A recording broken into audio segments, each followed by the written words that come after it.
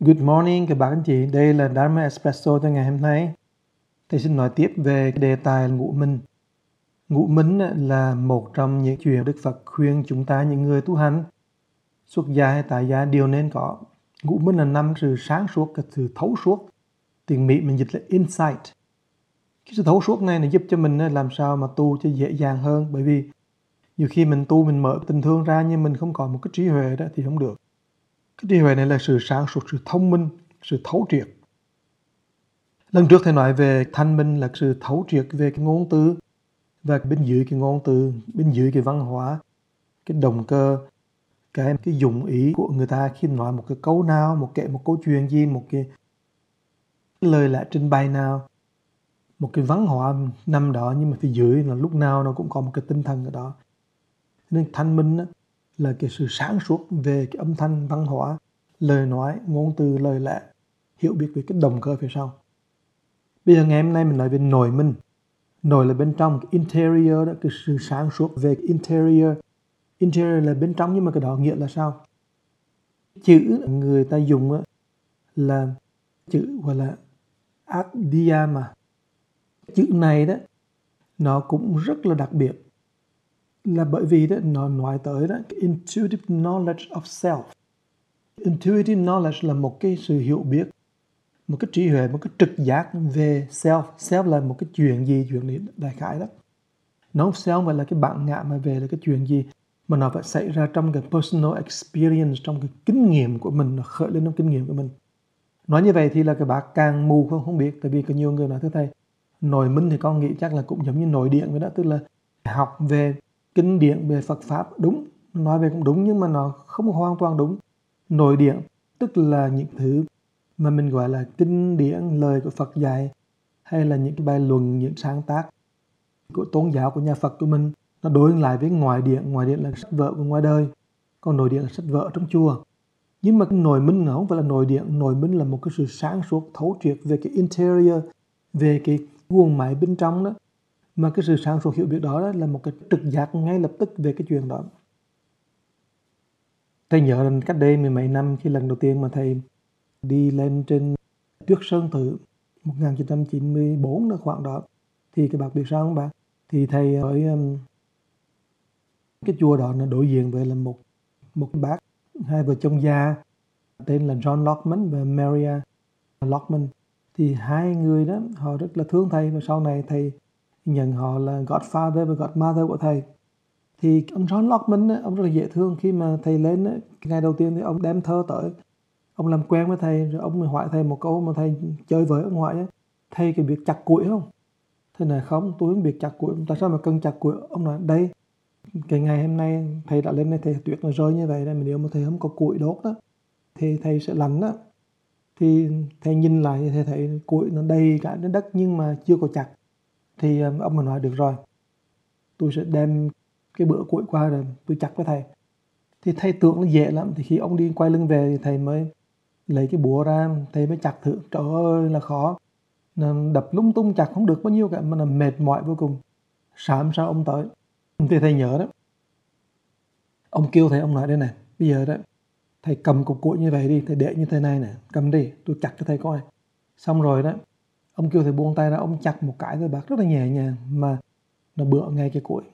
Xong rồi đó, ông kêu thầy làm y hệt như vậy, thầy cũng biết. Nhưng mà 15 phút sau thầy bắt đầu biết là tại sao phải đặt như thế nào. Thì mình chặt một lần thôi mà nó không mệt mỏi gì hết, nó đúng kìm cái sức lực và cái thể. Xong rồi cái bà biệt là hay cái chỗ đó là ông bắt đầu ông dạy thầy cưa từng khúc gỗ dài ra khúc gỗ ngắn đó, để mình chặt cho dễ, và làm sao mà để chặt. Cho nên trong cái buổi đông đó là thầy chặt cả một cái kho gỗ chất lên, và ông dạy cho thầy làm sao mà chất những cái gỗ đó bác, chứ không phải chất lộn xộn được. Mà khi chất lên, các bác thấy tất cả cái cục gỗ đó nó đều bằng nhau cả. Cắt làm sao cho bằng nhau, chất làm sao cho đẹp, và mình chất cho nhiều mà nó khô được.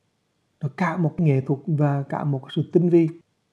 Chữ mà ông nói đó là ông nói là you have to do perfectly right on the money. Ông Lâm Hề, ông là truyền hề với thầy như vậy.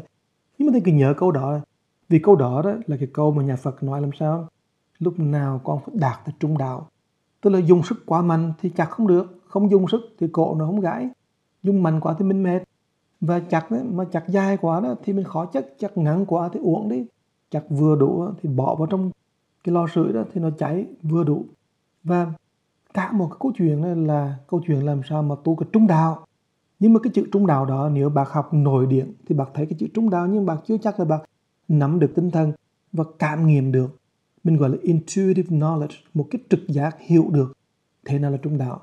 Nhưng mà qua cái sự dạy của ông đó, ông dạy thì làm sao mà cắt gỗ thôi đó, thì thầy thấy là perfect, thầy mới hiểu thế nào là trung đạo. Nhưng mà cái chuyện đó chưa đủ. Sau đó rồi đó, ông với thầy còn cùng nhau làm cái deck và còn làm nhiều cái project với nhau nữa. Nhưng mà tất cả chuyện ông làm và tất cả chuyện gì mà ông dạy thầy làm, nó bạn biết không, là đều đi vào cái chỗ làm sao mà hiện cái lý trung đạo trong cái cuộc sống nó bình thường giản dị vô cùng. Và đến cái chuyện ăn uống ông vậy cũng trung đạo lắm.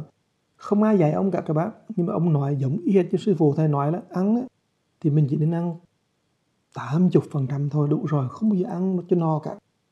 Trung đạo các bạn, để mà mình lúc nào cũng vừa cả. Ngủ cũng vậy, cũng trung đạo. Mà tất cả mọi chuyện này thì ông có cái lối để mà ông thực hiện cái trung đạo đó, nhưng mà nó không phải là một sách vở nào dạy các bạn. Cái intuition, cái trực giác của ông nó về cái chữ trung đạo đó nó rất là rõ ràng. Và do đó làm cho thầy hiểu rằng đó, là té ra nội minh là một sự sáng suốt về cái interior, về cái triết lý, về cái chân lý nội tại của công việc, của câu chuyện mà mình nhiều khi mình chỉ thấy bên ngoài, mình không thấy bên trong được. Và nhiều khi trong cuộc đời của mình có nhiều cái chuyện, nó đủ thứ chuyện cả, mình không hề tìm ra cái lý trung đạo để mình theo trong cuộc sống hàng ngày của mình. Và vì vậy cho nên mình không thấy được cái interior của cái vũ trụ. Nhiều khi mình thấy cái vũ trụ giống như một cái màn mờ, cái chuyện này tới chuyện cái đi, rồi mình quay cine này, quay cine kia. Mình ở trong cái cine của cuộc sống, ở trong cái soap opera của cuộc đời của mình, mà mình không thể thấy được cái interior, không thấy được một cái con đường trung đạo nó đang chạy như thế nào, cái chân lý của vũ trụ đang chạy như thế nào. Bởi vậy cho nên các bạn biết không, nội minh là quan trọng lắm, bởi vì nó thức tỉnh cái trực giác để cho mình thấy được cái interior, cái nội tại, cái chân lý, cái triết lý nội tại đang vận hành trong bức màn vô minh rộng lớn mà mình đang sống chung với nhau ở đây.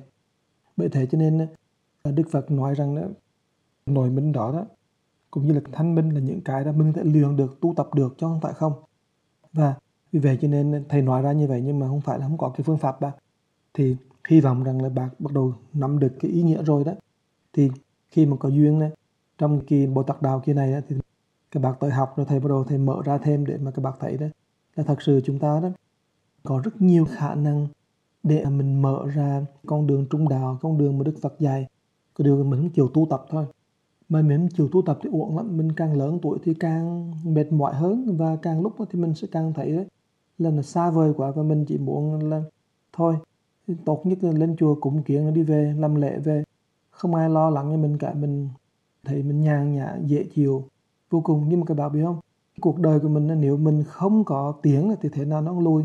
Nếu mình không có tập luyện để cho nó khỏe hơn thì thế nào sức khỏe cũng kém. Mà đó là cái chuyện không thể nào mà tránh được. Và vì vậy cho nên cái chuyện thanh minh và nội minh thật sự ra phía sau nó, điều Đức Phật tạo cho mình một cơ hội để mình không ngừng và mình tập luyện và tiến hóa. Rồi, cảm ơn các bạn đã lắng nghe, và chúc các bạn một ngày vui vẻ, yên ổn và tịnh.